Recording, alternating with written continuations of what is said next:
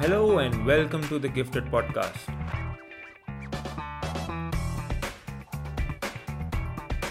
I am your host, Neeraj Mulani, and in the Gifted Podcast, I speak with elite athletes as we try to challenge the misconception that athletes are just some people who are talented or gifted with special abilities at birth.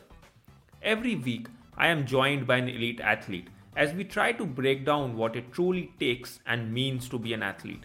If you're an aspiring athlete or just a casual sports fan, you will definitely enjoy this podcast as I get candid with athletes about their journey, their achievements, moments of heartbreak, and most importantly, moments of hard work and perseverance.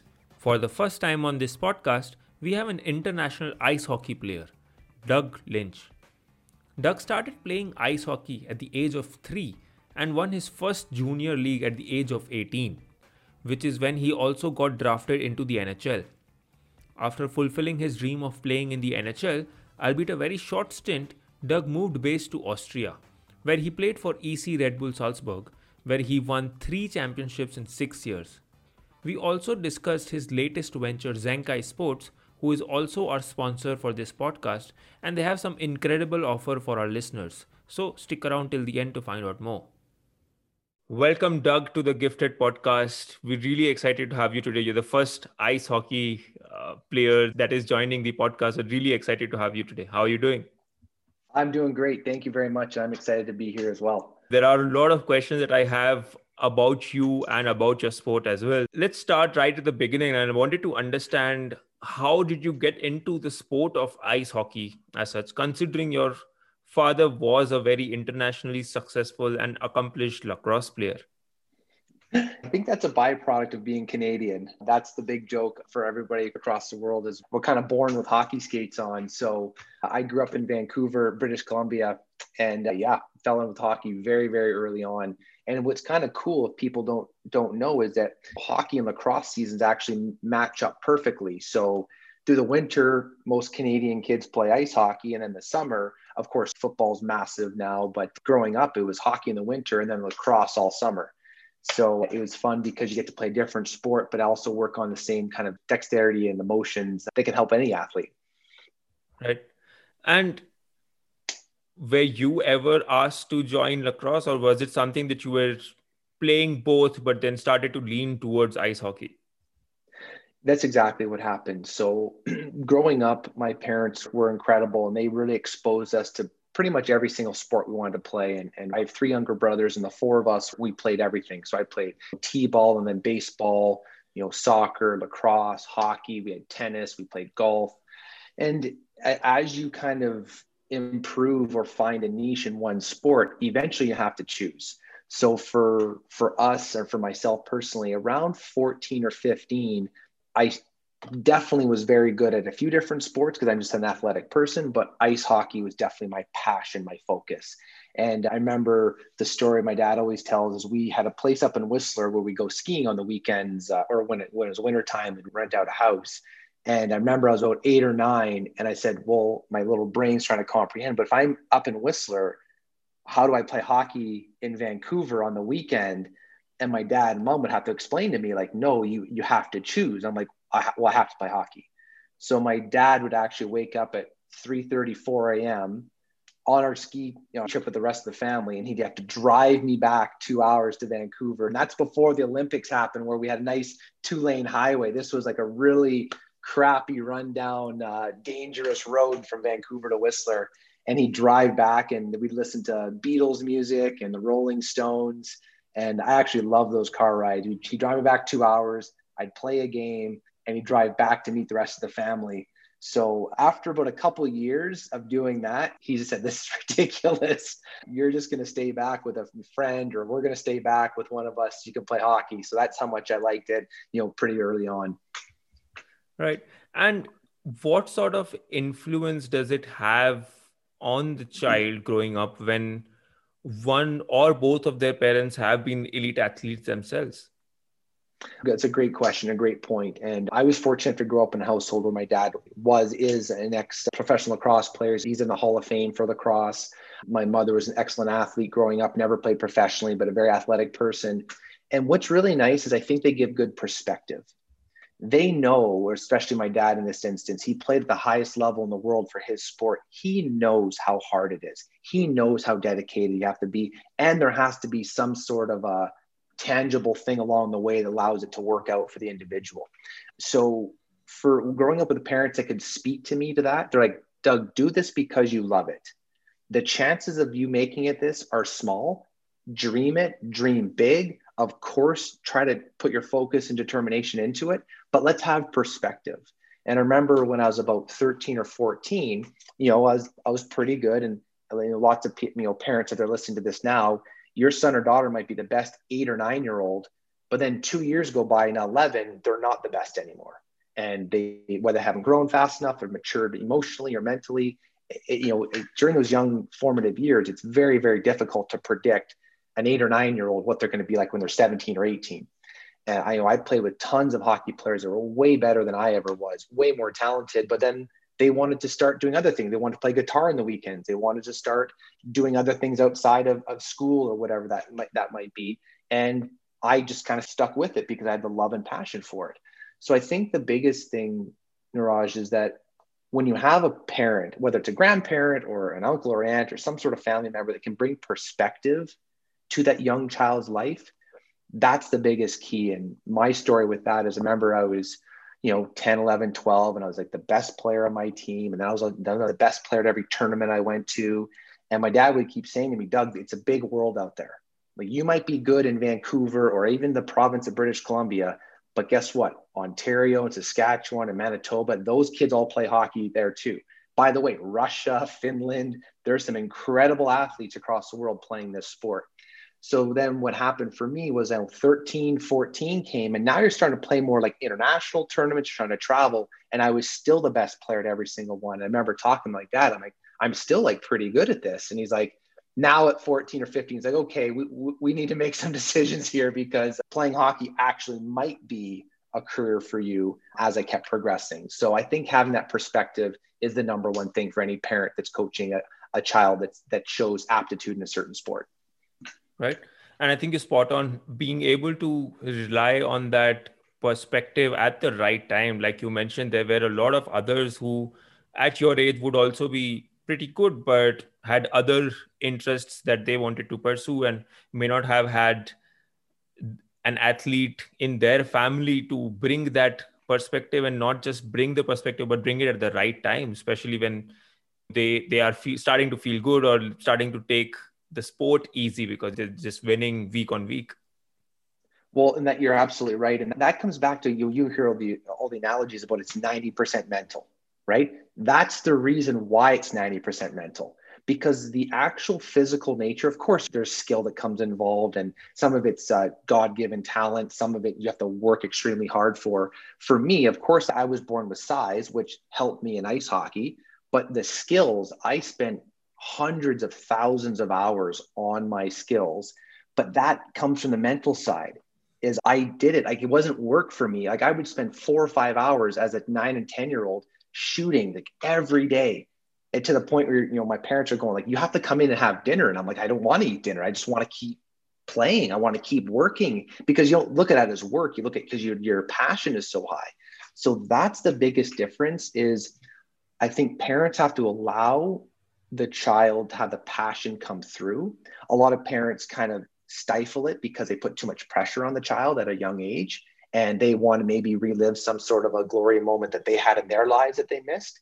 So the biggest thing I think is to foster that passion. Is if a parent can give the son or daughter the tools, it's up to them to be like, I remember with my dad, I'd be like, hey, can you take me to extra practice on the weekends? Can you drive me to this extra skate where my friends are skating at this rink that's might be an hour away, but I want to get extra ice time this week?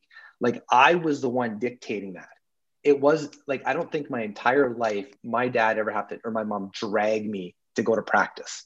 Like, I was the one at the front door with my bag packed with my sticks going, hey guys, we're going to be late. Can we leave now? I want to get there early to like hang with the guys or the girls in the locker room or whoever I'm playing with and be around that experience. So parents can see right away, is there talent?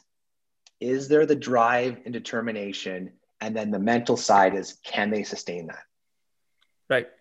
And it is still early on in your career while you're still progressing in ice hockey and also playing other sports. But I wanted to understand, like you mentioned, that you were ready at the front door waiting for your parents to, drop you or take you to the ice rink, get you some extra time on the ice. What would you say were the values that were instilled in you that really brought this drive in the early childhood or in the early career of ice hockey for Doug? I think that first of all, I grew up with both brothers. So there's my three brothers, so four of us. It's a big family, I guess you could call it. So I had my brothers all the time. You learn about give and take, about sharing, about cooperation, about competitiveness. So I think for me, I learned early on how to be a good teammate. And it started out with being how to be a good brother. Just like I'm sure lots of your listeners, if they have siblings, like I fought my parents. I don't want to bring my little brother to this event. It's going to embarrass me, or I want to look cool for my friends. So of course, I had all those normal feelings. But then learn on very early. My parents obviously have a huge hand in that. Of like, no, this is your family. You take care of your family. You support them. All of those same characteristics. You treat a teammate. You treat eventually down the road. You treat a business partner or your colleagues. Is you're all in this together to go towards a common goal. And I think people forget that. And I think people get too selfish in their thinking. One of the stories that really happened to me early on, and I'm sure we'll get to that with some of your questions, but I won the Memorial Cup as a 17-year-old. And actually, I scored the overtime winning goal, and our team won it in 2001 with Red Deer Rebels. And we had of that team, I think 13 or 14 players drafted into the NHL or signing some sort of free agent contract. 13 or 14 out of 20 players. And that was simply because we came together to win, and people want to be around people that know how to win and know how to come together as a team. So I learned that very early on in my growing up in my family. And I think sports, and if you grew up as an only child, that's why sports, in my opinion, are so valuable for that learning for young children, because they're going to learn how to win, how to lose. And all of these aspects, the soft skills, are extremely important as an adult. Right. I totally agree. I think sport has a way of teaching various life skills. And to juxtapose this to your career, where you were the eldest of the four brothers, and I know all three of them also followed your footsteps into ice hockey. What sort of pressure were you putting on yourself to walk the walk and talk the talk at that time? And do you think that also allowed you to build these innate leadership qualities early on in your career that you used to rely on during your entire career? Definitely I did. And I guess the cool part, in my opinion, is that you're doing it subconsciously. I never woke up every day and said, I'm going to be a leader today, or I'm going to lead, whether it's my brothers, or set a good example. I was just myself. And I think that people, the genuineness, some leaders are rah people and they're motivators. Some people are a little bit more the quiet, silent leader. I was probably a little bit more of the rah type. I was always a big personality. I loved bringing people together and telling stories and things like that. And I was just doing that naturally. And then the biggest thing for me, the leadership, is of course you lead by example. So if I wanted to go get some extra work in or do some extra push-ups or sit-ups when I was younger and I wasn't lifting weights yet, I just went and did it. I never told people about it. I never promoted it to anybody. And so I think, again, that innate ability, I think it's in you, and then you can either foster it and grow it, or you can kind of decide not to. And for me, it would make a lot of sense to follow my heart, follow my instincts. And that was to just be myself, which happened to be someone that maybe people thought, yeah, what he's doing, I'd like to do that too. Right. And it is at 15 and 16 is when you and your family decided that this is the sport for you and you really want to give this a fair shot. What sort of aspirations were you lining up for yourself at this time when you did decide to, take the plunge and start working towards this with your whole heart and soul? It was probably a year or two earlier than that. I was probably 14, where as a hockey player, and I know even like maybe gymnasts, it might even be earlier than that, or dancers, for us playing hockey, especially in Canada, around 14 is when it's like it could become real. That's when you're playing the international tournaments or starting the scouting rankings. And back it was called the Red Line Report when I was growing up. And now you're rated against everybody across Canada. Now I think it's across the world because of the technology capabilities everyone has now. So usually, in my opinion, every kid should be playing multiple sports if they want to be an athlete. There's some sort of a study now that if you're one of the top kids in your team, you should be able to juggle, like your hand-eye coordination. Like every good athlete can juggle. Like there's a bunch of reports coming out like that. So I'm a big proponent of kids doing a lot of different sports. It's only going to help in whatever your passion's going to be once you have to dial it in. So about 14, I'm like, okay, now in the summers, it's playing my club team all winter. And now in the summer, it's tournaments, it's all-star camps, it's traveling around. So now I can't play lacrosse. I can't play baseball. I can't play tennis. I've got to choose because that's the level it's at. And then 15, you're drafted into something called the Western Hockey League, which for me out West was. So not to get into all of the back end of that, but at 15, you're now then drafted. And then now it's like, okay, now agents are calling you and you're like, okay, the dream of playing professional hockey is becoming more and more real. So about that time is when you're like, okay, this could be a legitimate career choice, not just when I was 10 years old and you want to be a fighter pilot. And you're like, you have all those dreams every other kid has. By the time you're 14, 15 for ice hockey, it's like, okay, you're either going to start taking those steps or I'm going to just play hockey for fun. Right. And there is something very interesting that you touched upon is you being an advocate of children playing multiple sports while growing up. And I often wonder and ponder upon this thing. And I also love talking about this with a lot of athletes that I talk to, is their thoughts on early specialization of sport versus the children playing multiple sports while growing up. And then only around 17, 18 is when they decide to specialize on a sport. And I know that you played a lot of sports while growing up and you also started playing hockey at the age of 3. What sort of inputs do you think you have on this idea? Is it something that parents should always try and let the children play multiple sports to build themselves as an overall athlete, or is it something that, especially in some of the winter sports that I've seen, like some of the athletes that have been on the podcast before, they started skiing at the age of 2 and they specialize in the sport, became world beaters, and there are obviously always great examples on both sides of the coin, but where do you lie on this? So I'm 1,000% on playing multiple sports and be exposed to multiple sports early on. I can't really speak to on the Olympic side because I know for some of the Olympics, like I've been around a lot of top class figure skaters. Like, man, they're at 10 or 12 years old. That's all they're doing. So obviously, if you're that good, that young for a sport, for us playing hockey, you're not playing professionally, you're not going to the Olympics at 14. So we have a little bit more time, fortunately. But as far as like just speaking to my experiences as in the hockey side, every team I played on, the best player on the team was the best athlete. They could hit a free throw, they could swing a golf club and hit it 300 yards. You go play ping pong. Like for me, I have played ping pong for 2 years, and I could pick it up in 2 seconds and be right back to where I was when I was playing like full time in the dressing rooms, waiting for practice to start. So I think when you're a multi-sport athlete, I think it just really lends to all the other sports. I mentioned hand-eye coordination, which is kind of a cool story in hockey is that we grew up in Canada playing, again, like I said, lacrosse and ice hockey and sometimes baseball. So a lot of Canadians have great hand-eye coordination because they're catching lacrosse balls. We didn't really grow up playing soccer. However, all the Europeans, they grew up playing soccer. So when I started playing with and against European hockey players, I couldn't believe how good they were with their feet, catching pucks, kicking pucks up, deflecting pucks. Like it was almost like having another stick blade for their skates. And that forced me as a Canadian to be way better at my feet where I didn't grow up playing soccer.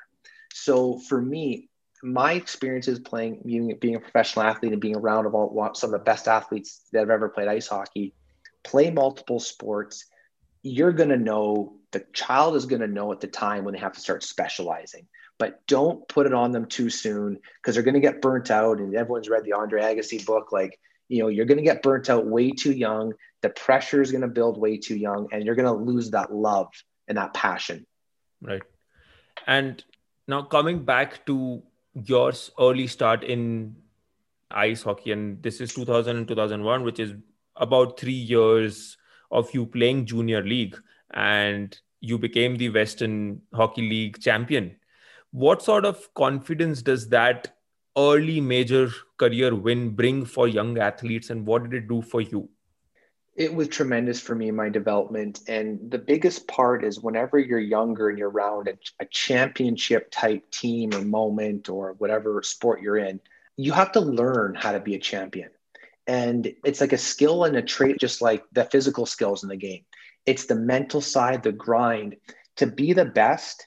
And, everyone talks about the underdog. Well, the underdog is kind of easy. It's like you've got nothing to lose. You just let the pressure fall aside. You go out and play, and whatever happens, happens. But when you are supposed to win and you're the top player, you're the player everyone's coming after, or you're the team that everyone's coming after, it's a whole other mindset you have to be in. And some players, some teams can't handle it. They buckle under the pressure. Sometimes they have to learn how to win. So for me in my career, I lost all the time. I came from an association playing young hockey, playing youth hockey. We weren't very good. We never won anything. So I learned how to lose for years and years and years. And that it sticks with you. You get the feeling of it. And you're like, okay. So then when you have a chance to win, because as a team sport athlete, you don't have sometimes, you're only as good as the players that are surrounded by the coaching staff. It's not an individual sport. So there's a lot of other people that are factoring in that. So then when you have a chance, you're like, well, wow, we've got a special team. We have a special group. Everyone's gunning for us. We're the top of the league. We have to cement this. We have to find out a way to win. That's a whole other concept that people have to learn. And I was very fortunate to learn. I was 17 years old when we won the Memorial Cup, which is the Canadian Championship. And it was super exciting. And for me, I carried that through my professional career. And I could then almost sense it whenever team was on after that. Okay, this group has it. Now we have to stay injury free. And, there's always external factors like that come into winning a championship. But I've also been on teams where I showed up day one going, we don't have it this year. Just not the right group of people involved, too much egos or infighting. There's not enough cooperation or collaboration. You can start sensing it once you've won before. Right. And that's a terrific point where the individual as well as the team needs to learn how to win and then also continue to win, because it's one thing getting the win, but then another whole task to continue winning altogether and maintain your position as the top dog. Yes, it's a completely different mindset to be in. And, I was fortunate enough to be on both sides of it. I played on teams where we weren't supposed to win anything. And you show up to the rink and you just give everything you got. You don't have the talent, you don't have the right pieces, but you're just giving it everything every night anyway. And then you win, and it's elation, and you're excited because you weren't expected to. And then I've been on teams where we're the best team in Canada or best team in the world. And every single night you're getting the best effort from the other team because it's going to make their year if they beat you. If they beat you, that's all. Doesn't matter for us. It's just a Tuesday night in some freezing cold rink in Europe or wherever it's going to be. If that other team beats you, that's going to make their year. So for us, and for having that mindset, it's completely different than the other mindset. Not better, worse, not harder, easier, a different mindset. And some players in some teams, they haven't found that gear, and it's a skill and it's tough. And it is usually led from the individuals as well, where they need to get into the right mindset. Especially for individual sports, you'd see individuals having their own rhythm of trying to get into the zone, if you could call it that, where they rely on internal voices, or sometimes some of them would rely on the audience to cheer them up. But how difficult is this proposition in a team environment where any single individual also who's not on their game at that day could completely mess it up for the entire team? And how do you ensure, what is your role as a teammate in that kind of a setting? Oh, it's a great question. I mean, everyone's heard the analogy, you win as a team and lose as a team. And in fact, it's completely accurate. And this is the best part about team sports. I've never played an individual sport at a high level besides just having fun with my friends. As a teammate in a team sport, everyone's going to have a bad day. Everyone's going to have a bad game.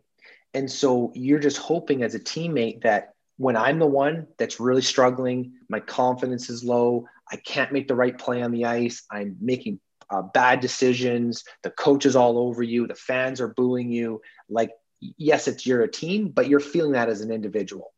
And that's where a good, strong foundation of a team and of an identity can be able to rally behind a player like that, whether it's picking them up in the dressing room or after a game or on the bus, or you're going to go grab a beer with them and chat through some of the stuff. Maybe something's going on at home or something outside of the arena.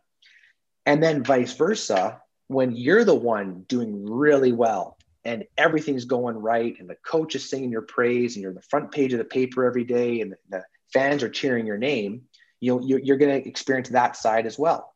And then when you're feeling there, that's when you grab that teammate that's struggling right now with their confidence. So in the course of a hockey season, there's 72 to 82 games, playoffs, exhibition games. It's impossible to be good every single night. So that's where the team mentality, you rely on your teammates. They're like your brothers or sisters, and they're picking you up when you're down. You're going to pick other people up when they're down. Of course, you're disappointed, upset if a teammate makes a mistake and you lose and the season's over. But it easily could have been you in that situation too. And that's when the best teammates realize that we're all in this together. Right. And I'm sure there would have been that kind of team dynamic in Red Deer levels as well when you guys became the Western Hockey League champion. And that is also the same year when you got drafted into the NHL by Edmonton Oilers. What was going through your mind at this time, having finally been drafted into NHL, that, supposedly one step closer to achieving your dream in playing in the NHL? And also, how did you get your news that you were drafted in the NHL, and how did the family react? Those are fun stories and fun memories to recall. So during your draft, you're playing hockey, every single night that people are watching you. Back in the day when I played, it wasn't the digital. It was, of course, some games were on TV, but it was people in the stands. Now a lot's done remotely for the scouting networks and scouting staffs. But when I was playing, you could actually look up in the stands on the bench and you could see there's like 10 or 12 people with like black coats and like all dressed in black, and they have the clipboards in their hands. And you just, okay, those are the scouts watching. So scouting usually starts 1 or 2 years before you're drafted. So they have an idea of where you might be. And then, during my draft year, we fortunately had a great team, played for a great coach and a great system, and we won the championship that year. So obviously that helps your draft stock because people know that, you've now accomplished being a winner. So now you have that skill set because they can never take that away from you. So then I was rated, really high. I moved, I think, top 30 or so. So first round in the NHL draft is where I was rated. The draft my year was in. So my agent called and said, hey, there's a good chance you might go in the first round. And if you go in the first round, they call you up on stage, you put the jersey on, it's nationally televised. It's kind of a fun moment. So going into the draft, I knew that there was a chance of that happening. So unfortunately, I did not get drafted in the first round. So I sat there and your heart's beating as the picks get later on when you might be able to go. My whole family is with me and my agent. And then sure enough, I think I went, 43rd. So middle through the second round. And then once I didn't get drafted where I was kind of ranked, every pick that goes by, you're like, maybe I'm not going to get drafted. Like as an athlete, you're going like, and then of course, everyone that's going ahead of you is like, I want to beat that guy. I've got to beat that guy. You know what I mean? You're not making this mental Rolodex because you're going to be competing against them. Absolutely. And I'm like, okay, I got 42 players I got to try to be better than. And that's kind of your mindset, even though talent-wise, I know I couldn't. And I didn't get drafted by Edmonton, and I was extremely excited because I had great meetings with them throughout the year, great combine with them. And of course, being only a couple hours from Red Deer where I played junior, it was very familiar territory for me. If you get drafted by, Carolina, or a team I'd never been to North Carolina, it's kind of hard to picture what it would even look like. It's a beautiful place to live, but I've never been there. So getting drafted by Edmonton was very exciting for me because I'm a Western boy from Vancouver. Obviously, the Oilers is a very, very proud franchise. So heard my name, stood up, hugged my mom and dad, hugged all my brothers, and then they walk you down to the table and they have a jersey with their name on it. And you meet all the brass, and I think a couple, Ryan Smith, a couple of the superstar players were there, and it was a great moment. And it's a culmination of so many hundreds of thousands of hours of my family supporting me to get there. And it was nice that I could share that with them. Right. And After that, I think in 2003 and 4, you spent most of the season with Toronto Roadrunners in the AHL, the developmental league for the NHL. And you had a good season there that saw you made it to the AHL all rookie team and also play the All-Star game. What was the feeling at that time, and how are you trying to navigate in your mind your road to the NHL? Great question. So when you get drafted, so now you're kind of slotted on a board and you're rated. You're okay. You're of the prospects. You're here. Well, they already have 6 NHL caliber defensemen. So maybe I'm fitting in the 10th somewhere down there. So you've got to beat all these people ahead of you to try to make the NHL. So now kind of the real work begins. And it's interesting because when I was 14 or 15, working out and starting to train year round to play hockey, you think you're working super hard. And then you get to the Western Hockey League and you see the 19-year-olds training. You're like, oh my goodness, I'm not doing anything really, to be honest. And then now as an 18-year-old getting drafted in the NHL, now we show up to NHL training camp with guys making millions of dollars. You're going, wow, there's a whole other level I didn't even know existed. So every kind of step, even though you think you're doing what you're supposed to be doing, there's someone doing a lot more than you. And so playing in the American Hockey League was really good for me, the development system. And then you're basically now a professional. You don't have your mom or dad or a billet family making meals for you. You're on your own. You're trying to navigate being an adult at 20 years old while also playing in one of the top leagues in the world. And of course, it's humbling. You're playing against men. So, I'm a big, strong kid, but I'm only 20. And you're playing against someone that's 35. They're a lot stronger than you. I don't care how big you are, the 20-year-old. So that was very important for my development. And of course, no one's, calling for curfew, or no one's checking up on you. So a lot of players, they, get a lot of money early on. They're trying to find their way. And if you're surrounding yourself with the wrong people, you can really find yourself in some bad situations. Not just on the money side, but hanging out with the wrong people, maybe having too much fun at nighttime because no one cares. You have a job to do. You're getting paid to do this. Show up on time, be the best player possible, and we don't care what you're doing outside of this. And so a lot of athletes, sometimes the mental side, once again, they might get a little bit too much, down the wrong path. So for me, it was really important to stay mentally focused, which I did. And I spent 2 years in the minors with the Edmonton organization, called up to the NHL. And of course, it's like you want to play more. And you always think you're better than the person above you. And a team sport, there's lots of people that have a say. Coaches, general managers, assistant coaches, assistant general managers, scoutings, head of scouting. And I was very fortunate enough to play a couple of games. I always laugh because the team won both games, so I'm undefeated in the NHL. So that's why I was like, you know what, this league's too easy. Maybe I'll just go back to the minors. But no, I had a great time up there, met some great people. And yeah, that was my time in Edmonton. Yeah. And like you mentioned, you got called up for 2 games, and these 2 games combined, I think they lasted 21 minutes for you, but your team won both the games.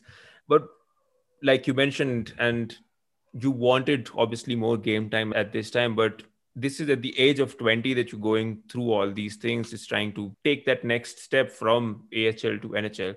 What sort of conversations were you having with yourself at this time, trying to make that jump mentally as well as physically? And how would you navigate this time to basically tell yourself that this is the big league, this is the next step, and it is obviously very visible, the jump that you need to make, but how do you navigate this shift? It's difficult. And I'm going back to the mental side again because hockey's hockey. I remember being so nervous before my first NHL game, and you're looking around at these superstars and it's 20,000 people and it's nationally televised.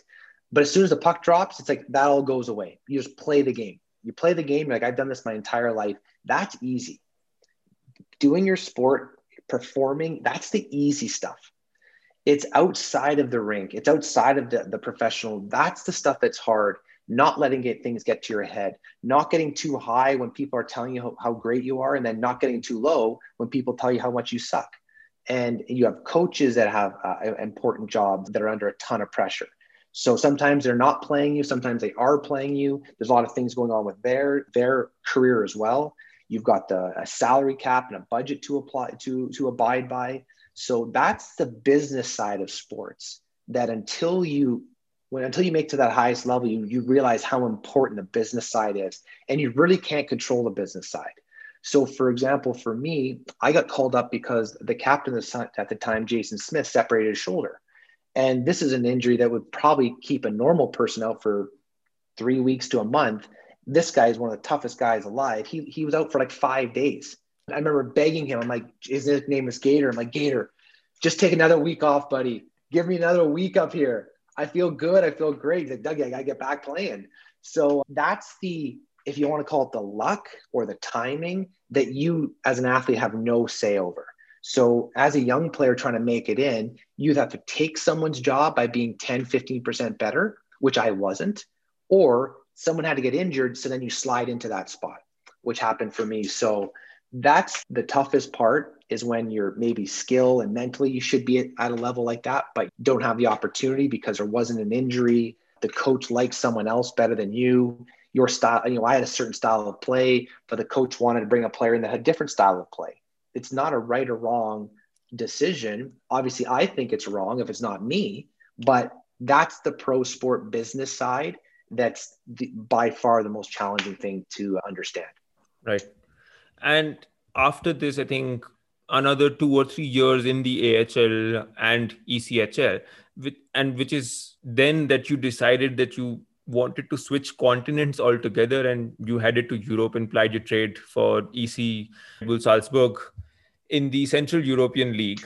What sort of aspirations were you having when you decided to make that switch to Europe? So it was very difficult because no player, when we grew up playing hockey, wants to go to Europe because that means you never made the NHL. And that was very hard for me to wrap my head around at that time. So I played 4 years in the minors, had some chances in the NHL, felt I played well enough when I was there, but unfortunately just never got more opportunities. And it's no one's fault. I'm not a victim. It just never worked out. Other situations I felt it could have worked out. I might have played 10 or 15 years. Unfortunately, that wasn't my path. So by the time I was 24, 25, remember that every team has their depth charts. They have 6, 7 NHL defensemen. That's the position I played. Now they've got 6 or 7 players in the minors in the AHL. They have 6 to 7 players in the ECHL. So you might have 20, 21, 24 players going for 6 spots. Now you get the draft. So every year, 5, 6, 7 players are drafted. Now it might be 2 or 3 more defensemen are being drafted. So you don't make the NHL in 2 or 3 years. There might be 40 or 50 people that have now are in that organization. And then now when you're 24, 25, they want a younger player to come in that's 20, that has more upside than I would have had. Yep. So that's, again, the business side again. So I went through that about 24, 25 after my 4th year in the American Hockey League and said, okay, if I'm going to be a pro hockey player, very unique to our job is that I only have maybe 15 or 20 years. Not many Joe Thorntons and Jaromir Jagrs are still playing into their 40s. It's very, very difficult. So I knew I had probably 15 or 20 years at the very, very most. So how can I maximize now my earning potential and have more of a semblance of life where you're not just, wondering what's going to happen from day to day and where your next contract's coming from. So I made a difficult decision to go to Europe, and it turned out to be one of the best decisions that I could ever make, because now I could actually fall back in love with playing ice hockey again, because there's a lot less of the business side in Europe on how things are run over there. So I was very fortunate for spending another 8 years in Europe, and I ended up winning 3 more championships with the team I was on, and I had met friends for life and really, really enjoyed it. Yeah. And like you mentioned, your decision to switch continents obviously was vindicated in the very first year when you became the league champion, and added, 2 more leagues in 3 years. What sort of the transition did you have to go through when switching from Canada to Europe? So it's a completely different style of play in Europe. It's a different culture, obviously, in different cities. So I think one of the things that helped me the most was I didn't try to live and pretend I was in North America or in Canada in Europe. I never came in with my chest puffed out going, I'm the ex-NHL player or ex-pro guy from Canada, and I know more than people over in Austria or Germany or wherever I am. I came in very humble, came in saying, hey, I'm a visitor here and I'd like to assimilate into your culture and into the team and into the style of play. So I think that endeared me to my teammates where I fit in right away, even though, it's Austrian speaking, it's German speaking, it's Swiss speaking, it's Finnish speaking. You've got teammates from all over. And now I'm playing in countries, we're going to Prague for games all the time. Again, obviously I don't speak Czech, and it's very humbling when you're over there. And that's one of the, biggest things, and I think in North America, is we don't really learn a lot of languages. And it's one of the things that I'm so jealous when people can speak multiple languages. I think it's so cool. And I remember being over in Europe going, man, this world is massive. And it really showed me a lot outside of the game as well, traveling and visiting these cultures and seeing these countries. They have completely different customs than some of what we do in North America, and you appreciate them all. And then I remember appreciating so much more coming back to Canada with all this now come more worldwide knowledge of living over there.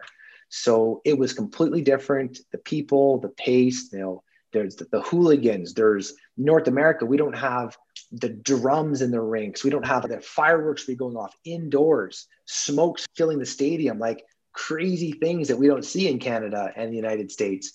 And it was really fun to kind of experience that all for 8 years playing throughout Europe. Right. It's a different cultural setting altogether of following a sport as well. So yeah, I think it is very unique to Europe, where you see not just the sport of ice hockey, but all the different sports that are followed in a very entertaining manner. You'd see the fans engrossed. Absolutely. And the passion they have and the history. And, in Canada and the United States, we don't have the history they have in Europe. And some of these buildings that we would be playing in, and the ice rinks were that old, but the buildings you're around are 400 or 500 years old.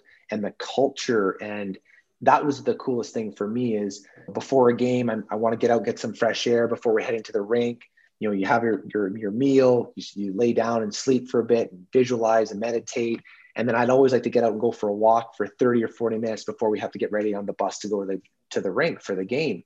And you're just walking around these cities and these blocks and these coffee shops that have been around for hundreds and hundreds of years. It's humbling, and it's really cool from being a Canadian kid, seeing that kind of culture. Right.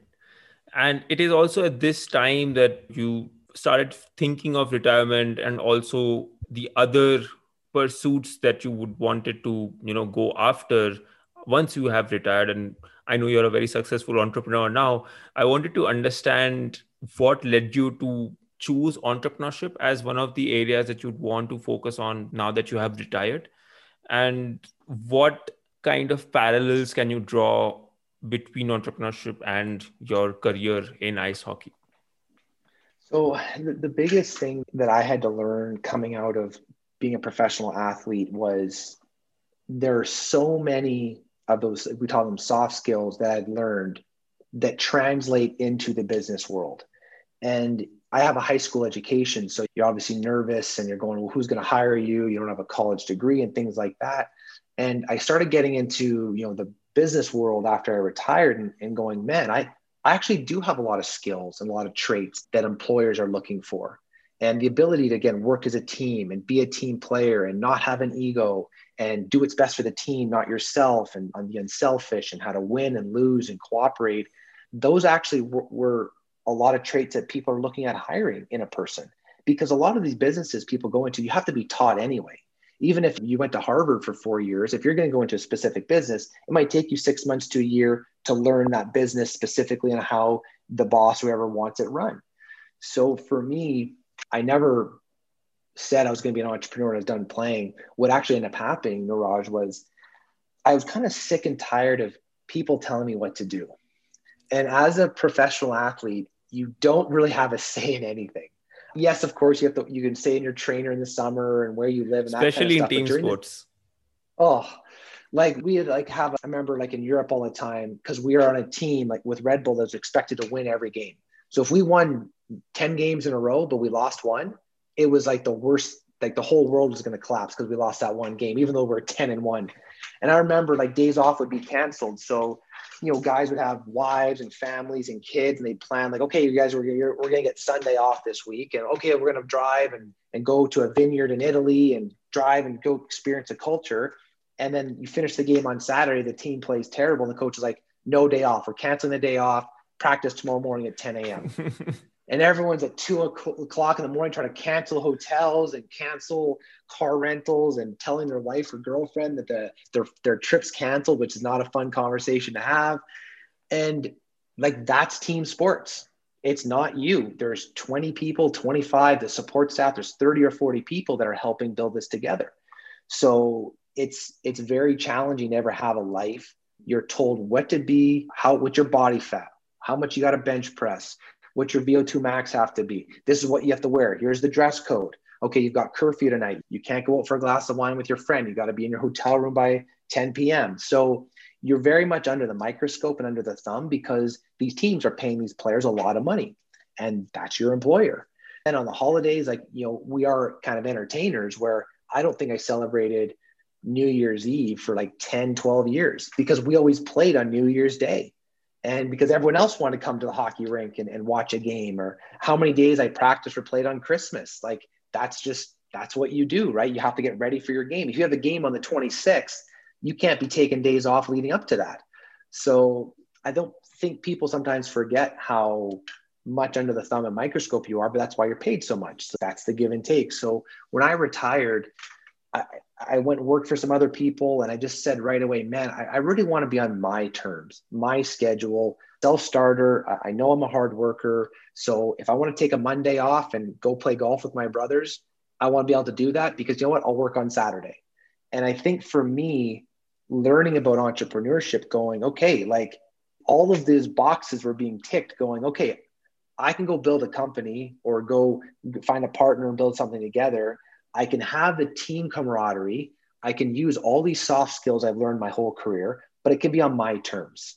And if I want to work, 20 hours one day and then sleep all day the next day, I can, because I'm in control. I think that was a huge motivating factor for me, is the soft skills I had learned really played well into being an entrepreneur, and then I can do whatever I want. Right. And that's how you also co-found Zenkai Sports, which is also a sponsor for this podcast. And while we try and explain what Zenkai does, but this is a great opportunity to hear from the horse's mouth. So why don't you tell our listeners a little bit about Zenkai, what you do, and also what are your aspirations with it? Yeah, well, thanks, Rajan. It's been great meeting you these last couple of years and seeing your career, not only as an entrepreneurship, but now as an athlete, and us being friends. So I appreciate the opportunity. And yes, so when I retired, I ended up living in Portland, Oregon at the time. I met a good friend of mine who was at Nike for 15 years, and we started talking about the apparel industry. And Nike obviously is headquartered in Portland, as well as Adidas and Under Armour and Columbia. So it's kind of a mecca for apparel. And one thing kind of led to another, and I ended up having the opportunity to license a new technology called Philium.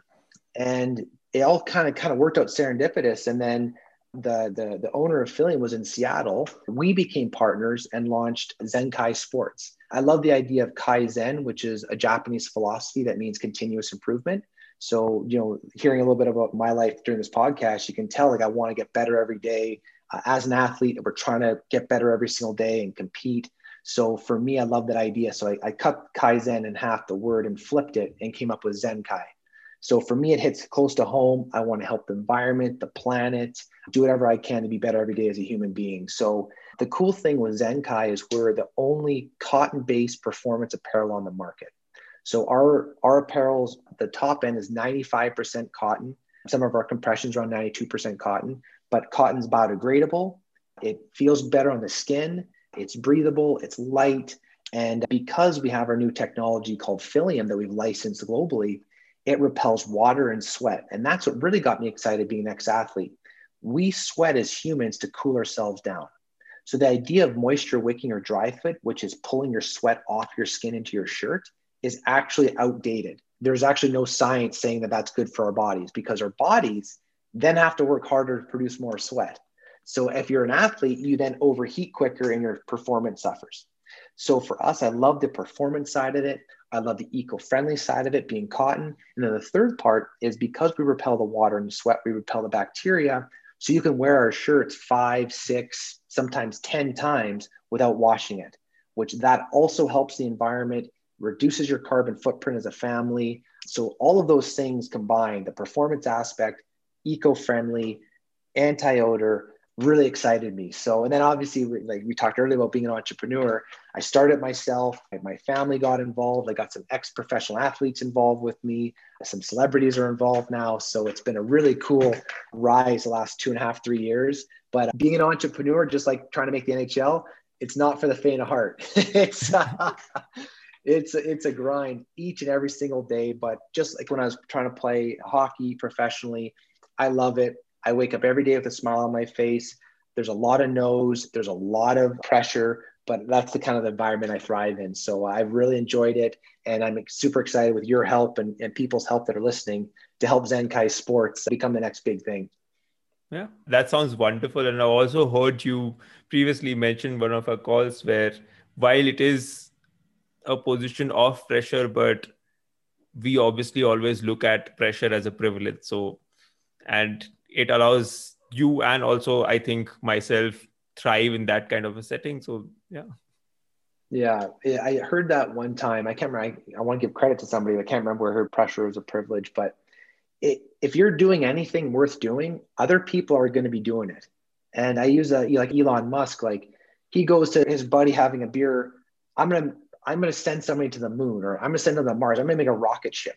I'm gonna make an electric car. Have you ever heard of Boeing or any of these major companies, or like a Ford or GM or whoever? Like there's pressure in every industry you're going to be in. And if you want to be a professional athlete, an entrepreneur that does something big in business, there's going to be a lot of pressure. But that's why it's fun, because that means you're doing something that's going to be worthwhile. Absolutely. And it's been a real pleasure having you today, Doug, and being able to also understand your values of, improving as an individual in no matter what you do is really heartening and inspiring for myself. So thank you so much for taking all the time today and, sharing your journey with us. Absolutely. Thanks a lot. And I'm a big fan of what you're producing. So keep it up. Thanks a lot. Thanks a lot. Thank you. Man, I got to learn so much about the sport of ice hockey and what it takes to reach the elite level in ice hockey. For a teenager to leave home at 16 to pursue his dreams to play internationally, having a 15-year-long career, playing over 1,000 competitive games across 11 cities. I really admire Doug's adaptability and how he was able to fit into all these different cultures and continue excelling at his sport. And now about Zenkai, I think he's doing terrific work, and that's also one of the reasons why I believe so strongly in the brand and the work that they're doing, which is why we have partnered up together. For our listeners, Zenkai has created a special promo code that you can use at checkout and get 20% discount on your cart value when you shop at zenkaisports.com. The code is TGP20. You can find all these details in the show notes. So head to the website and check out Zenkai's cool products that can give you the extra boost in your performance today. So that's it for this episode, folks. Thank you for tuning into the Gifted Podcast. I have been your host, Neeraj Mulani.